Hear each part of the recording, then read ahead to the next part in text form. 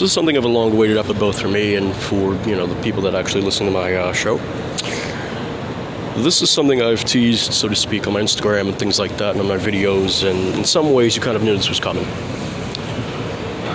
There are two very disparate movements that have sprung up in light of our postmodern hyper-capitalist system making everything a commodity. On the one end, you have feminism, which itself is kind of splintered into a few different elements.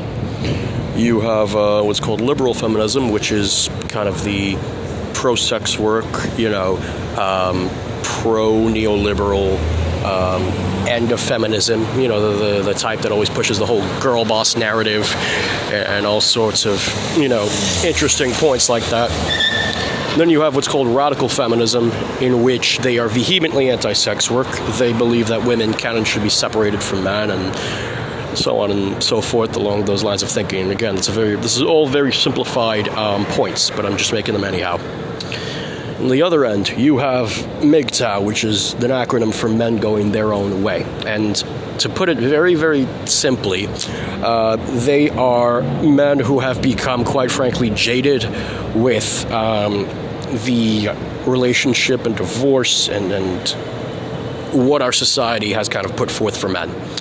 And these are men from all over the spectrum. There are, rich men, middle-class men, working-class men. Ditto with feminism. There is rich women, working-class women, poor women. And so what you've ended up with is this two disparate movements that have ended up exercising an outsized influence, more so because of the internet, social media, on and on. And yet, there are things both get wrong, there are things both get right. But it's an odd sort of way that they stumble upon these half-truths, right? So I will start with MGTOW, because that's a bit, more recent for me. So for men going their own way, they are correct in the sense that women do initiate 70% of the divorces. They are correct in the fact that, women can and will automatically have custody of the children in any divorce proceeding, 9 times out of 10. They are correct in the sense that, marriage and such isn't what it used to be. Now, some might say that's a good thing, and some might say that's a bad thing. And the point being, it is all a symptom of how everything has become a commodity in our modern hyper-capitalist world, right? We have dating apps that say just swipe left and right on the most attractive people out there, and all you're basing them on is just attractiveness, There's no search for character, no search for anything. And where you've ended up is this sort of adversarial relationship between men and women with regards to that.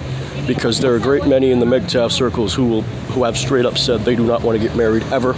All they see is, all they see marriage as is women only benefiting and only women benefiting. Regardless of any other circumstances or context, it'll just be just women benefiting. Because again, child support and all these points that they think are quite frankly outdated at this point because, men and women make roughly the same amount of money. And in our postmodern world, everybody's supposed to have equal rights, right? And then rewinding back to feminism. Feminism, to put it simply, is a point that women are an oppressed class and deserve rights and deserve this specific brand of rights in order to put them on an equal playing field with men. They see patriarchy as the kind of ultimate evil because they have said patriarchy is what has kept women down for thousands of years. A woman's fate is tied to a man's fate, and if a man tires of a woman, he can and usually does, just throw her out with nothing, leaving her stranded and alone and starving. And to some degree that's true. But again, with everything being made a commodity, right?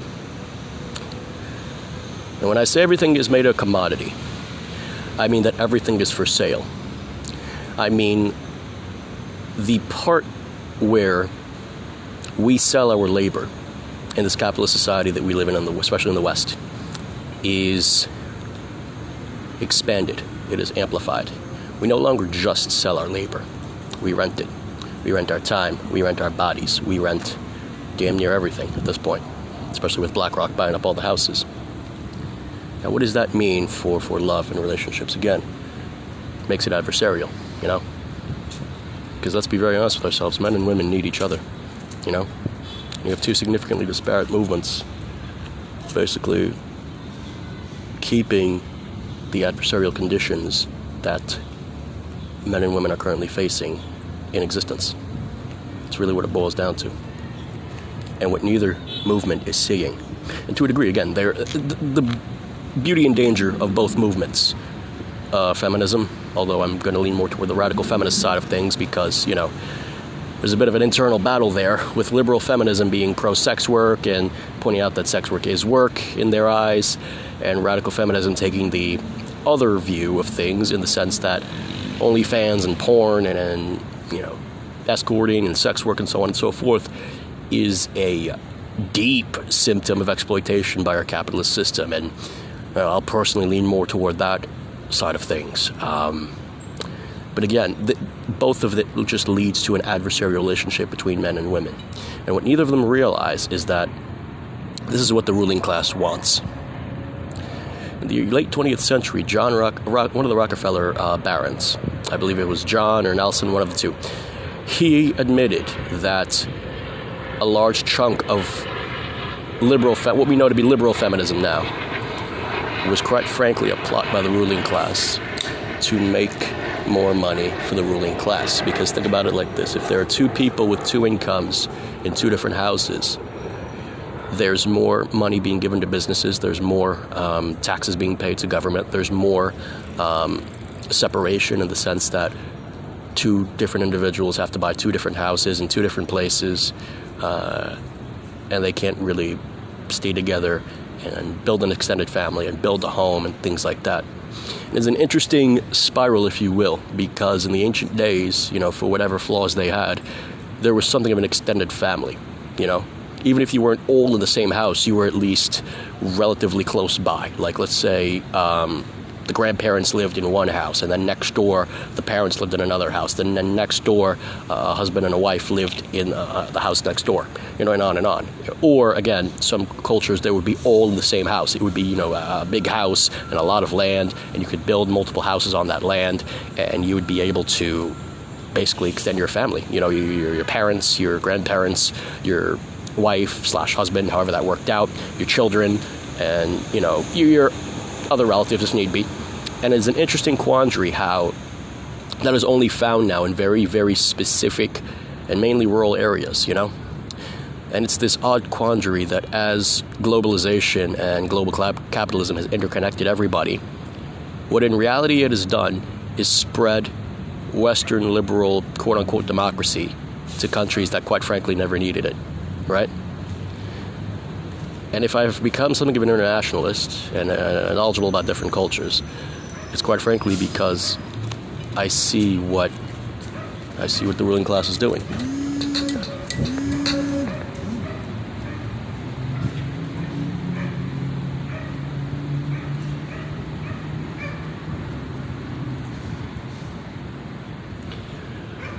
And the point being is that everything has become a commodity under capitalism, right? Including your love life, including relationships, right?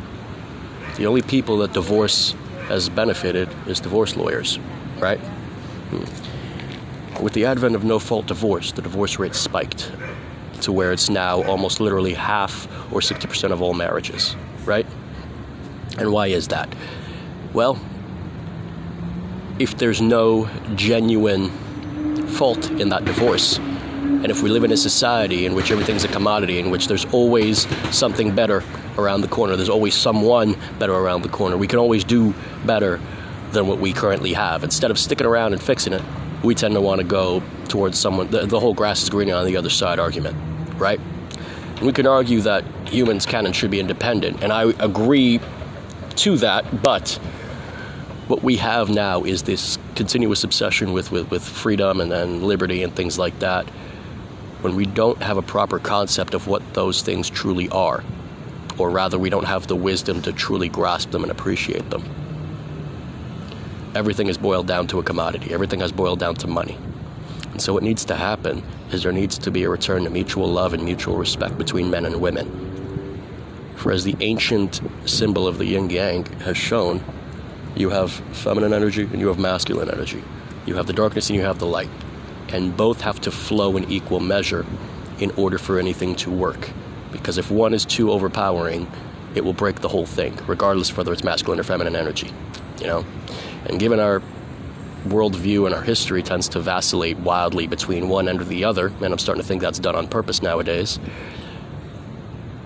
the best resistance, so to speak, you can have against the globalists, against these elites, against these capitalist filth that want nothing more than to extract money from you constantly, like blood from a stone, is to have strong families, right?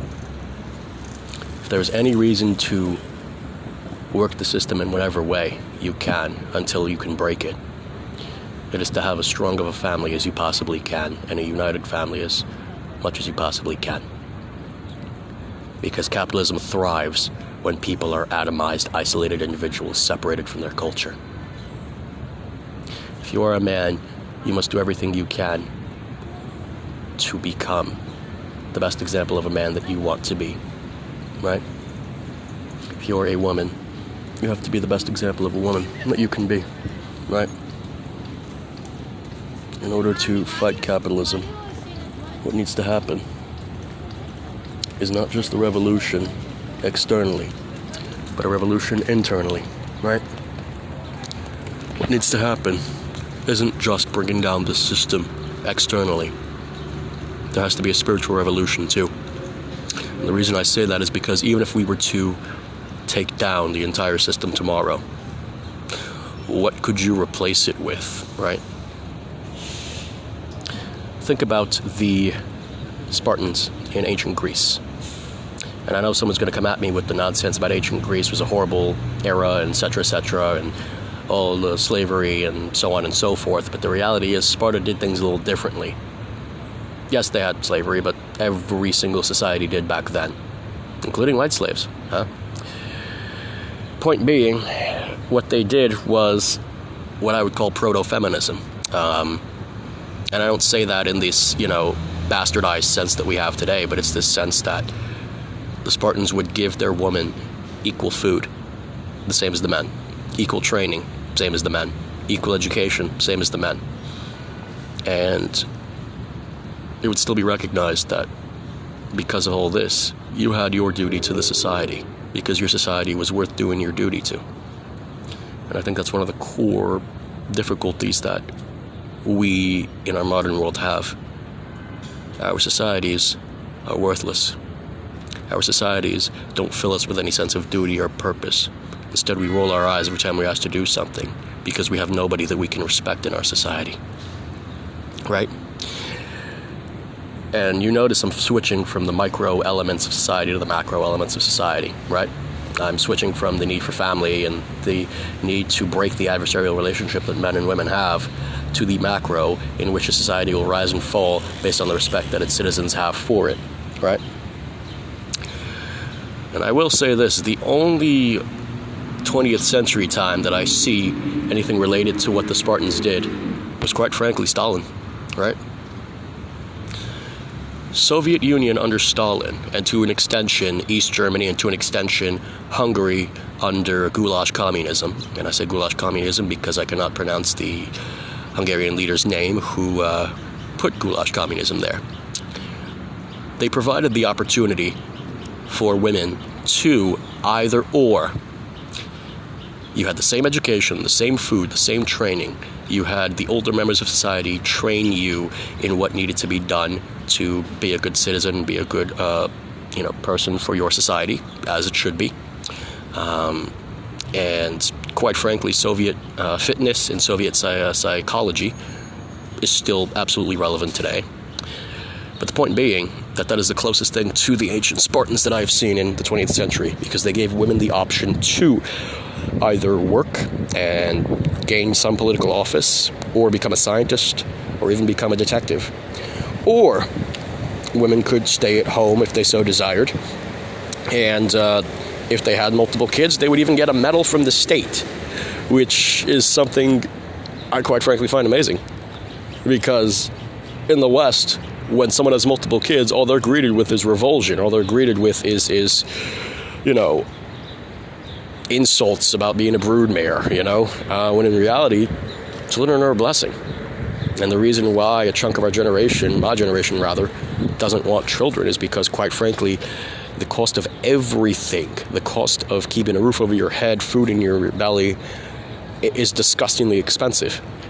And my generation has already started out, men and women have already started out with a mountain of debt, because that is the lie we were fed by our capitalist society, that we go to college and we do everything correctly, and we were the ones who kept quiet and always did what we were told, and we would succeed. And now we're seeing that for the bold-faced lie that it is, And the reason we're wanting to go back to what other cultures have done, Asian cultures or ancient European cultures, or even Native American cultures, if that is your heritage, is because we are seeing that worked. We are seeing that part of our heritage was strong, and it was Western capitalism that eroded it all away. It was the false consciousness of Protestantism that broke the back of this country, of America. And so I'm going to eventually make a part 2 for this, maybe get into more details about certain points, but what I wanted to say is that, again, the adversarial relationship between men and women need to end. I'm the only guy who could follow both MGTOW pages and radical feminism pages and come away with wisdom from both, because there is wisdom, but it's more of an accidental wisdom. It's more of they have tripped over this truth, but they don't quite stop to look and reflect as to why this is the truth, right? Both are only focused on the symptom. Few, if any, are focused on the cause. And I'm more interested in, cutting and cauterizing the hydra than anything else. I try to go for the root of things, so that way we can put the nail in that coffin. I'll let you chew over all this. I'll be around.